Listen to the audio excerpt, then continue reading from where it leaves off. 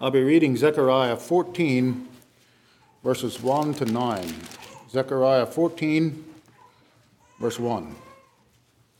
Behold, the day of the Lord cometh, and thy spoil shall be divided in the midst of thee. For I will gather all nations against Jerusalem to battle, and the city shall be taken, and the houses rifled, and the women ravished. And half the city shall go forth into captivity, and the residue of the people shall not be cut off from the city.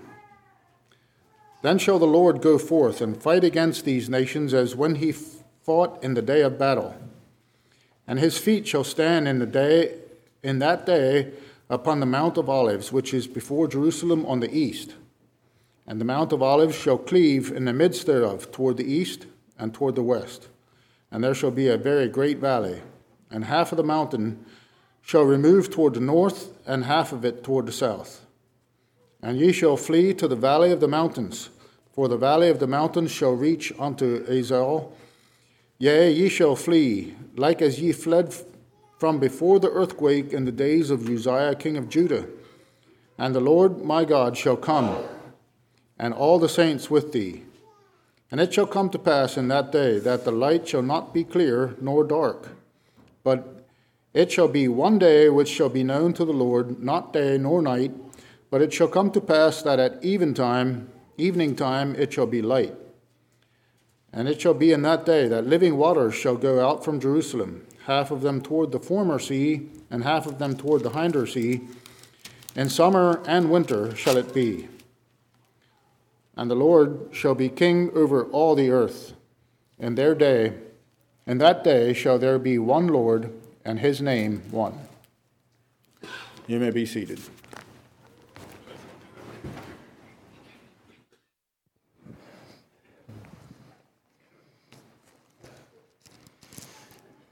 And I saw heaven opened, and behold, a white horse, and he that sat upon him was called Faithful and True, and in righteousness he doth judge and make war.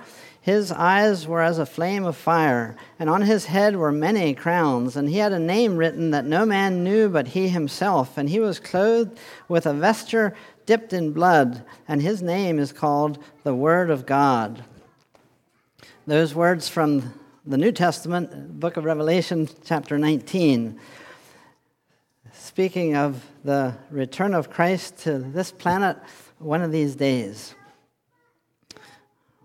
Well, I've chosen to speak on Zechariah 14 today, and maybe you guessed that one reason for that was that it mentions, and the events here are on the Mount of Olives especially, mentioned in verse 4. You might remember that I've been preaching about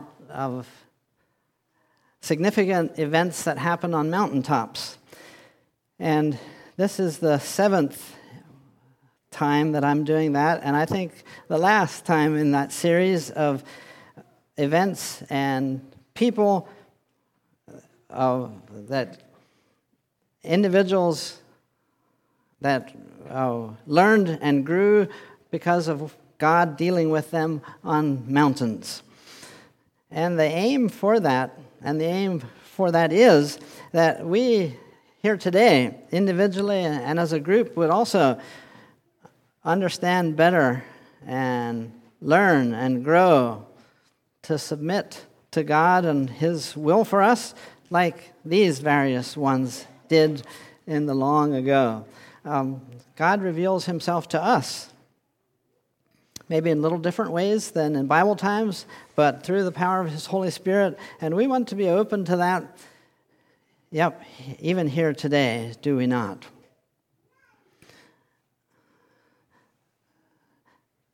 So this mountain and this event is unique in that it still hasn't happened. You know, the other 6 that we thought about together are events that happened in the past, and the Bible tells us about them. This one, the Bible gives us a preview of something that is yet to happen, a great climax event still to happen.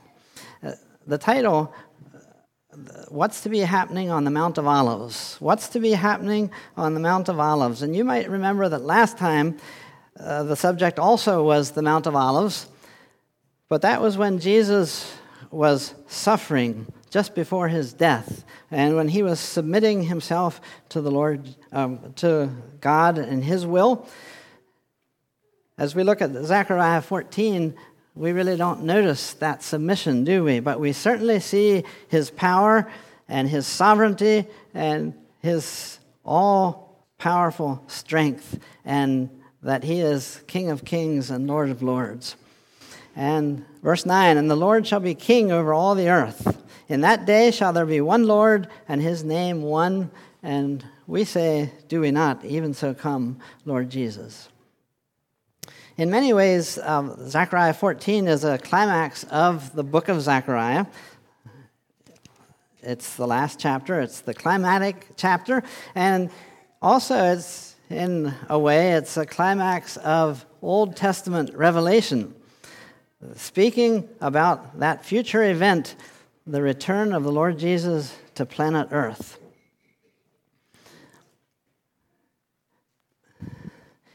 There's a magazine called Ag Aviation's Update, and I quote from them on the subject of the return of the Lord Jesus. "There are over 1,500 Old Testament passages of Scripture that refer to the second coming of Jesus Christ. There are 330 verses of Scripture in the New Testament, or about 1 out of every 25 verses in the New Testament, that directly refers to the second coming of Jesus Christ.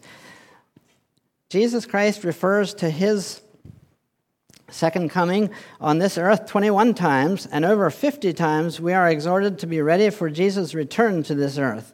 The second coming to the earth is a major theme throughout the Old and New Testament. Only the subject of faith is mentioned more times in the Bible than the subject of the second coming of Jesus Christ to this earth. For every time the first coming of Jesus is mentioned in the Bible, the second coming, his second coming, to this earth is mentioned 8 times. End of quote. I thought that was just pretty interesting. Yeah, one of the great themes of the Bible is the climax of human history, the return of Jesus Christ when he will be setting everything right. I think it's kind of neat that we're studying about the beginning in our Sunday school, the beginning of the world, and the sermon today on the subject of the coming of Christ and the end of the world as we know it. And Nate Bang's devotional today, this morning, was, I think, about the present and how we are to do, especially as fathers, past, present, future. We will pretty much confine ourselves, I think, to just 3 passages here today. Certainly the text passage of Zechariah 14, and I read already from Revelation 19, and then we'll hopefully think a little bit about the passage in 1 Thessalonians 4 as well, the last verses there in 1 Thessalonians 4. Now there's many other passages, like we just read in that quote, and these aren't the only ones, but just we can't in 45 minutes go everywhere and say everything and notice everything. So let's try to stay pretty much with those 3. As we look at Zechariah 14, and I'm just guessing that you might want to keep a finger or a bookmark at these other 2, especially Revelation 19 and 1 Thessalonians 4, and flip back and forth as you do your study, even as we think together on this subject. Zechariah 14, I see 2 contrasting angles or themes here, and one of them is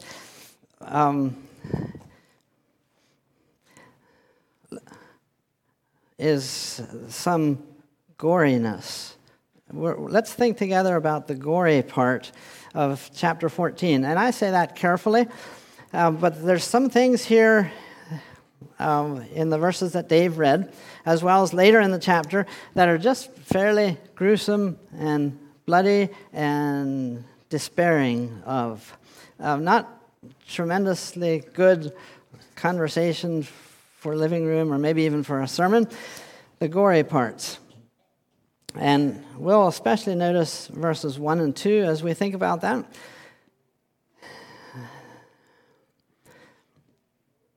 So we're gathering from different passages, and we know from various passages in the Bible that Israel,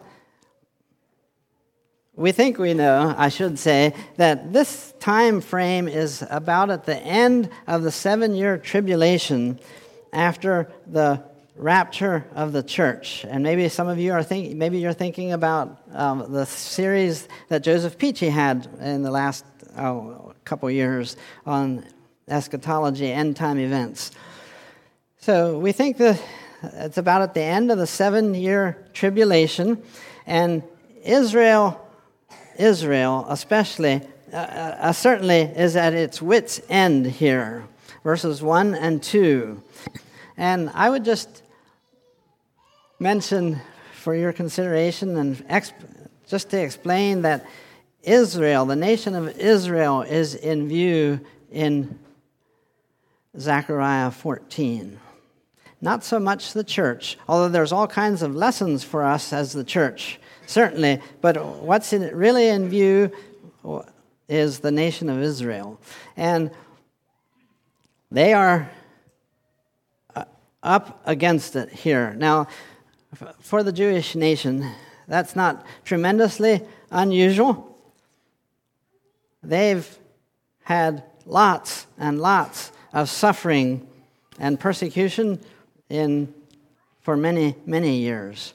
But this is worse than ever. Zechariah 14. They are at the end of their rope, at their wit's end. This is the Bible. I think it's right to say that the Bible would call this the time of Jacob's trouble. And enemy forces are overwhelmingly superior and really unstoppable as they come against the nation of Israel during the Great Tribulation, and we often talk about this as the Battle of Armageddon. As I think of all that, just as an aside, I think of Moshe Dayan. 55 years and 12 days ago, Israel liberated the nation of the city of Jerusalem, and he said that day, Mr. Dayan said that day, "We have returned to our holiest of holy places, never to leave it or to lose it," something like that. He might have been wrong there, according to what we see in Zechariah 14. So this is the culmination of persecution against the Jewish nation. Some of you were living in the 1940s, late 30s and early 40s, when Hitler's Holocaust in Europe took place. And think of Pharaoh in Egypt, and Haman, and think of Herod, and plenty of other people who opposed and persecuted and tried to annihilate the Jewish nation. Think of the pogroms in Russia and Eastern Europe, in the last 100 years, 150 years, and so on. That's just the tip of the iceberg of what mankind, especially Gentile nations and powers, have done against God's chosen people. And I think there's two reasons for this very unreasonable, bitter, terrible hatred that godless people have against the Jewish race. And one reason is, remember what they said at Jesus' trial. Remember? They said, "His blood be upon us and upon our children." I think that's one reason why the Jewish nation suffers. And I remember how that in the Sword and Trumpet long ago, Audrey Shank wrote, in response to that, "His blood be upon us and upon our children," she wrote, "These are some of the most fearful words ever spoken. Because of them, the earth has been red with Jewish blood, and the end is not yet." I think that's one reason. A second reason is given in Genesis 3:15, and you remember that because we had that in Sunday school just a few weeks ago. The conflict of the woman's seed against the serpent's seed. Satan,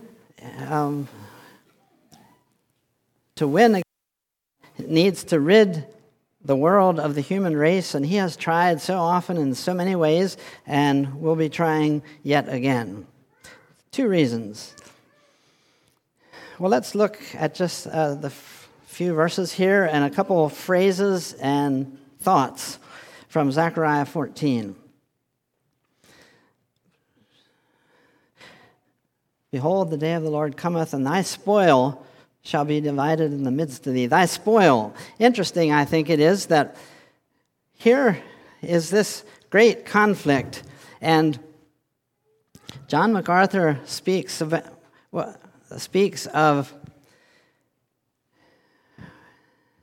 how, and quoting various Bible verses and passages, talks about how that the Bible says here, I will gather all nations, verse 2. And Mr. MacArthur says that they come from the north, Russia, and from the west, the Antichrist, and from the east, Red China, and from the south.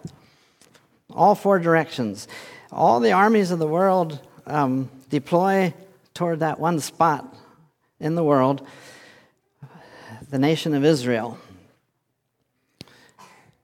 And they, remember, it's unstoppable, overwhelmingly superior, these armies, against one little nation, the nation of Israel, and there's really no contest. And they take over, just like we see that in the first verses here. Thy spoil shall be divided in the midst of thee. Thy spoil. Mr. MacArthur also says, I thought it was interesting, that he says that, how would we know, but he says that that's very untypical for armies to sift through the spoils on location. But generally, invading armies defeat the enemy, grab the spoils, and hurry home as fast as they can before there's any more battles, that kind of thing. But why do they work on the spoil? They just hunker down there in Jerusalem. That's what it looks like to me, doesn't it to you?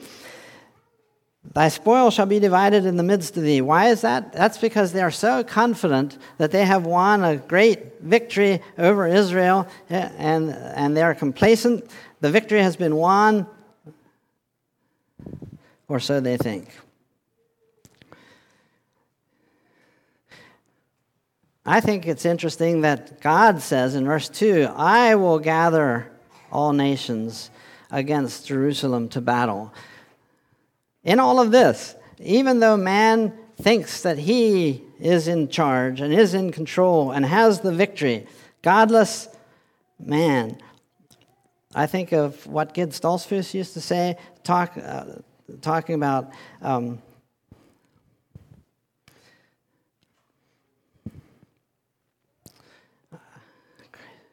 I can't get it together right now. God-defying, Christ-rejecting people, he used to say. I remember that from years ago. God-defying, Christ-rejecting, that personifies these people here in the first verses of Zechariah 14. God gathers these people together. God is overruling. God is in control. God's overarching power and authority and plan is continuing apace here. Remember that it says in Psalm 2 that the God in the heavens will laugh at puny man who thinks that he has the world by the tail. And I think that prophecy especially is fulfilled at this very time. God in the heavens will laugh. God has brought them here. God has brought these godless armies here to try to take Jerusalem, and for all appearances has won the victory. Unbeknown to the attackers, they're not there of their own sakes, number one, and they're not even there because of Satan's as Satan's emissaries. They're there because God has called them there so that he can wreak vengeance and justice on them. I will gather, I think, is a pivotal phrase there in verse 2. And then we're talking about the goriness, the gruesomeness. It talks about the city being taken, the houses rifled, and the women ravished, and people going into captivity. They take all kinds of POWs.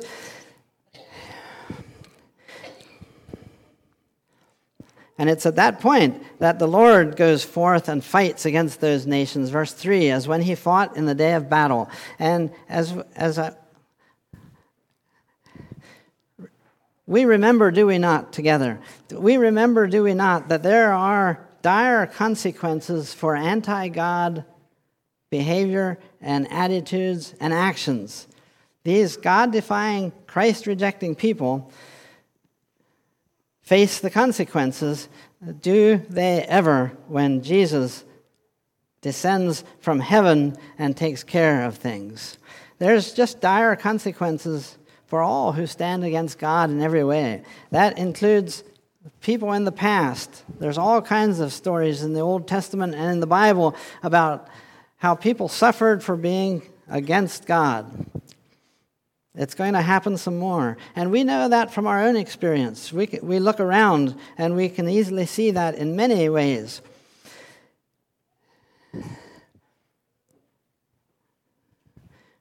When people choose to stand against God, when they choose to rebel and disobey our just and sovereign and almighty Lord, there's consequences even here on earth and especially in the future in hell.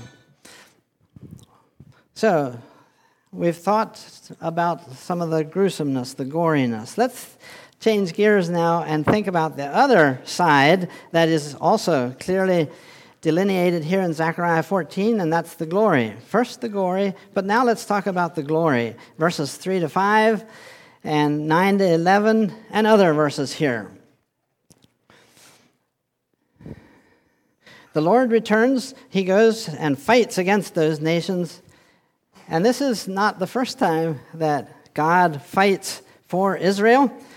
The Old Testament is replete with stories where faithful, obedient Israel had as their protector God, the God of heaven. He goes forth and fights.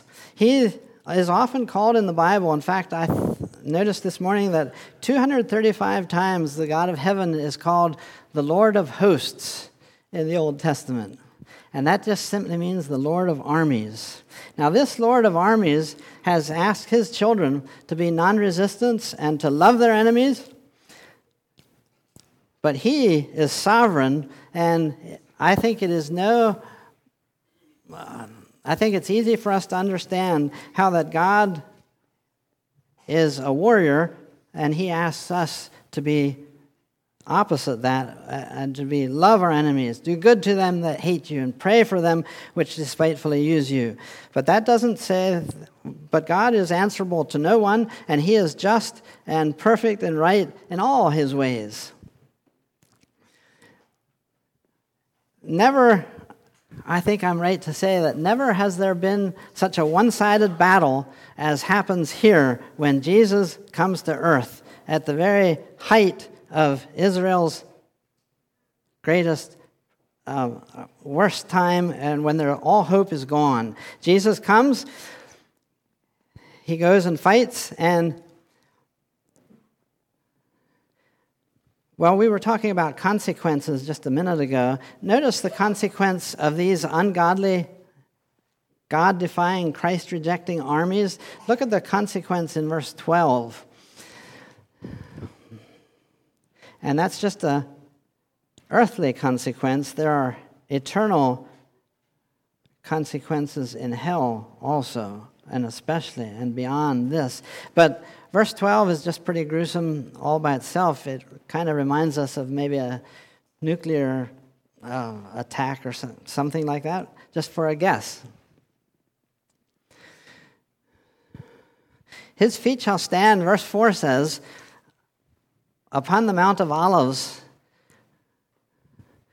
And it's easy, well, as we think about that, his feet shall stand on upon the Mount of Olives, then my thoughts go to Acts 1, and I'm guessing yours might too, where it talks about, as ye have seen him go, that's how he's going to come again. And I think at least some of what that would mean is that God, or Jesus, physically and bodily and personally ascended to heaven, and one of these days, physically and bodily and personally, he will descend at that same spot on the Mount of Olives. As ye have seen him go. And I can easily picture, and I'm guessing that you can do that in your mind's eye, that as he descends majestically and slowly, every eye shall see him, the Bible says. As he touches down and his feet hit the Mount of Olives, all of a sudden there's an earthquake, and the Mount of Olives cleaves in the middle, just like verse 4 talks about.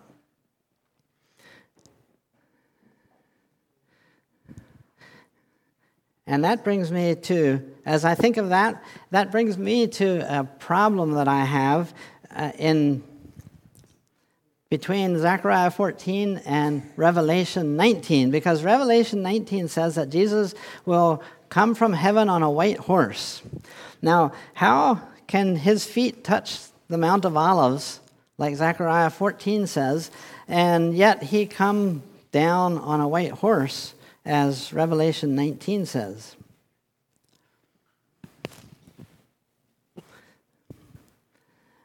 Well, I know that it's only a problem because I am too finite and because I have such limited ability to understand. There's a lot that we don't understand, and we thank God for what he has revealed. He wouldn't have to tell us anything, but he has told us so much in his word and everything that we need to know. And so we just let that problem to God, don't we? We can see other problems in Scripture like that, problems of our own making, because we are not God. We are so finite and so limited.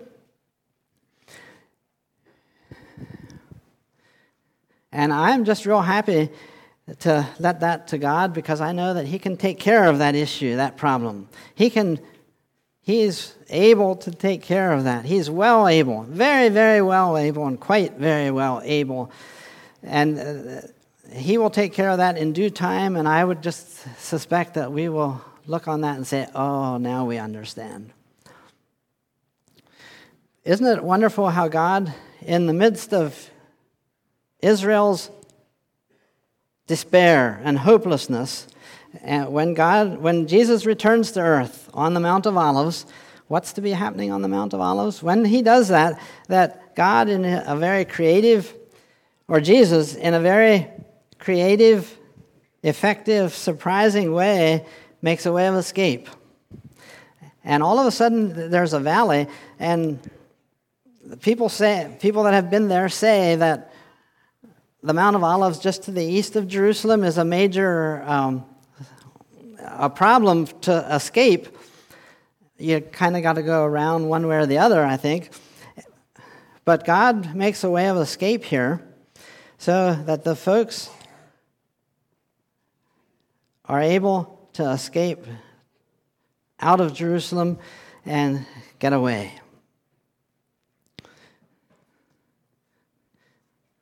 Are you thinking about 1 Corinthians 10:13 as I am when I think about that?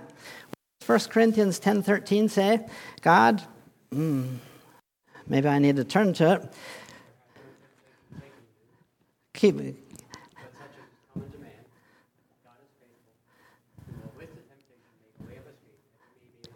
Thank you, Aaron. Thank you. Different subject, right? We're talking about Israel and their physical need for escape. And 1 Corinthians 10:13 is talking about our need for a spiritual escape. God provides each one, both physically for Israel, and thank the Lord he does that for us. 1 Corinthians 10:13. And then there's that earthquake that produces the new escape route.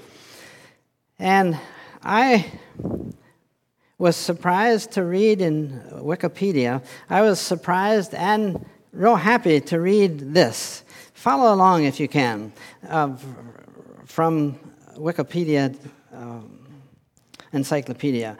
Creationist geologist Stephen A. Austin suggested in 2000 that widely separated archaeological excavations in the countries of Israel and Jordan contain architecture bearing damage from a great earthquake. Earthquake debris at 6 sites is tightly confined stratigraphically to the middle of the 8th century BC. And I just stop there to say that was about exactly Uzziah's time. Going back to Wikipedia, excavations by archaeologist Yigael Yadin revealed southward tilted walls, inclined pillars, and collapsed houses in even some of the strongest architecture, arguing that the earthquake waves were propagated from the north. The excavation in the city of Gezer revealed severe earthquake damage. The outer wall of the city shows hewn stones weighing tons that have been cracked and displaced several inches off their foundation. The lower part of the wall was displaced outward, away from the city, whereas the geologists studying layers of sediment on the floor of the whereas the upper part of the wall fell inward toward the city, still lying course on course, indicating the sudden collapse of the wall. A report in 2019 by geologists studying layers of sediment on the floor of the Dead Sea further confirmed this particular seismic event. Did you get that? I don't understand near all of that myself, but it's interesting that geologist Mr. Austin, who is a Christian, Yigael Yadin, who was a Jewish man, and then in 2019, other geologists. So 3 groups kind of all say the same thing here, verifying the truth of this earthquake that the Bible speaks about in Zechariah 14:5. To me, that's just so interesting, and just another example of how archaeology validates the truth of Scripture in so many ways. So we've talked about Zechariah 14 a little bit here. We've talked about the goriness, and we've talked about the glory part.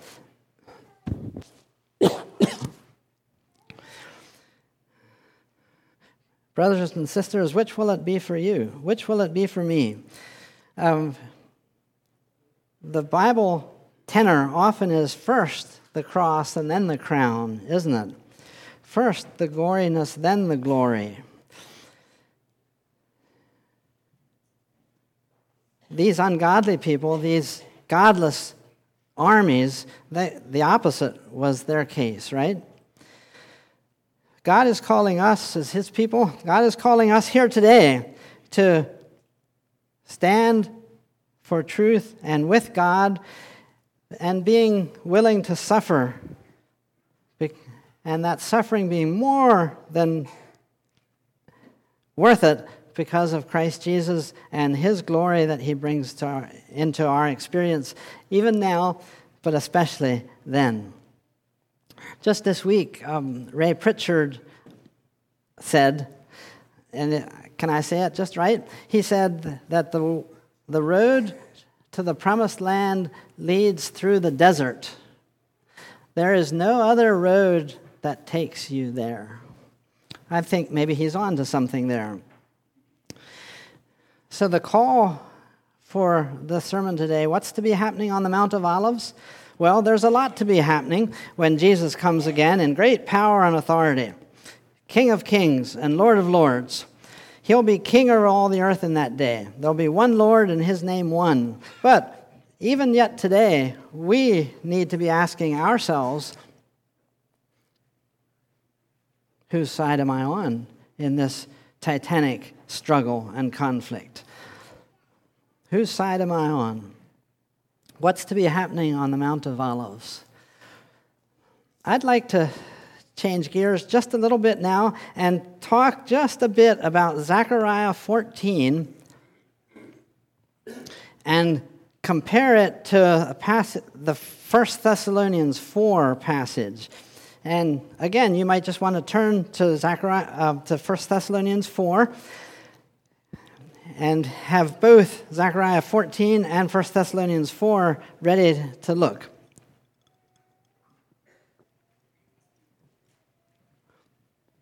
It's not so much a comparison as it is a contrast. And the reason for contrasting these two is just to try to show that there's a lot of differences between the two. And I am rather convinced myself that 1 Thessalonians 4 is a different event than Zechariah 14. And 1 Thessalonians 4, it seems quite clear to me, is speaking of the rapture of the church just before the beginning of the 7-year tribulation, whereas Zechariah 14, the events here are speaking of the end of the tribulation when Jesus comes in great power and glory. So again, what I'm trying to convey is that these two events, 1 Thessalonians, the events of 1 Thessalonians 4 happens 7 years before Zechariah 14. And let's just, as we can do just a little comparison here, let's just look at the where, the who, the when, and the why.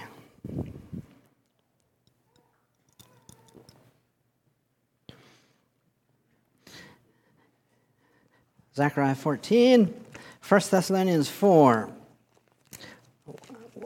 The where. Let's try to look at the where parts. Where is Jesus in 1 Thessalonians 4?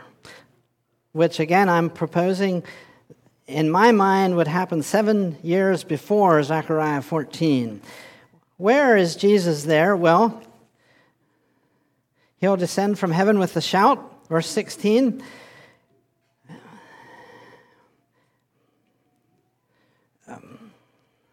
And we, which are alive and remain, shall be caught up together with them in the clouds. It looks, doesn't it? It looks to me as if Jesus doesn't touch the earth, but we, the dead in Christ and those who are still alive at that point, meet between earth and heaven. Do you get that picture? We to meet the Lord in the air, and so shall we ever be with the Lord. Now in Zechariah 14, we have already talked quite a bit at some length about how Jesus comes down to earth on the Mount of Olives and proceeds from there. So that's the where. And to me, there's a big contrast there. I don't think those two are the same event, but two different events. Zechariah 14 and 1 Thessalonians 4. We also can look about the who. Who is taken? In in 1 Thessalonians 4, who is the who? Who is taken? Well, it's the church, the Christians, of course. And who is taken in Zechariah 14? It's the ungodly that are taken away. How about the when?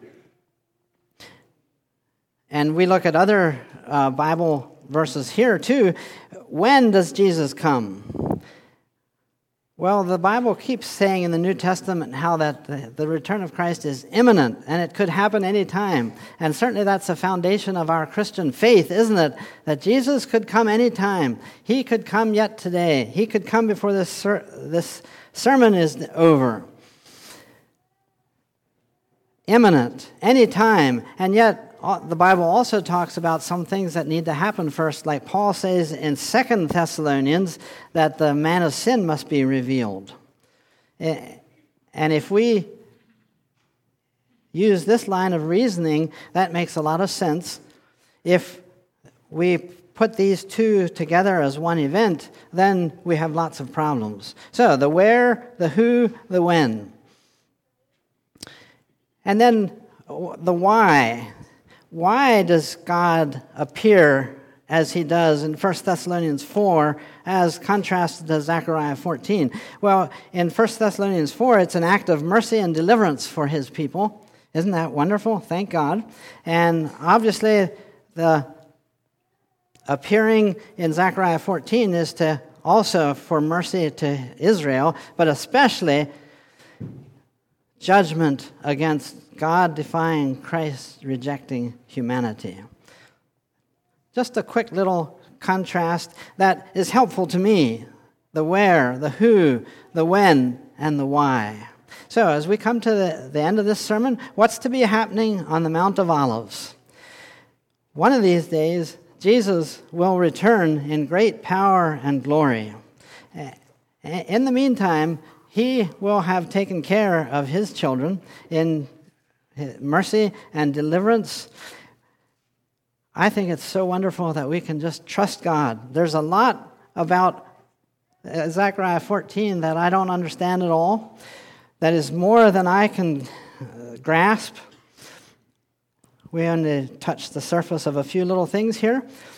And the Bible is that way in general, but thank God that we can trust him until that day when he comes to take us home. What's to be happening on the Mount of Olives? Jesus is coming again. And the Lord shall be king over all the earth. In that day shall there be one Lord, and his name one. Will you kneel with me for prayer?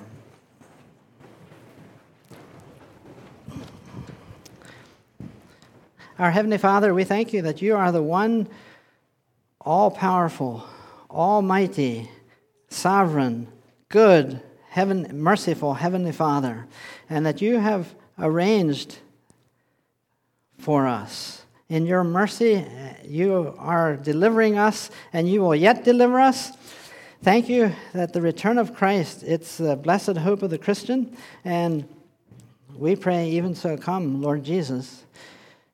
Till that day, I pray that we could be faithful before you in godliness and honesty and in love for you and for each other. Thank you for your word, the Bible, for all that it reveals about the past and the present and the future, Heavenly Father. We can trust you, and we love you, Heavenly Father, and pray again, even so come, Lord Jesus. In his name we pray. Amen.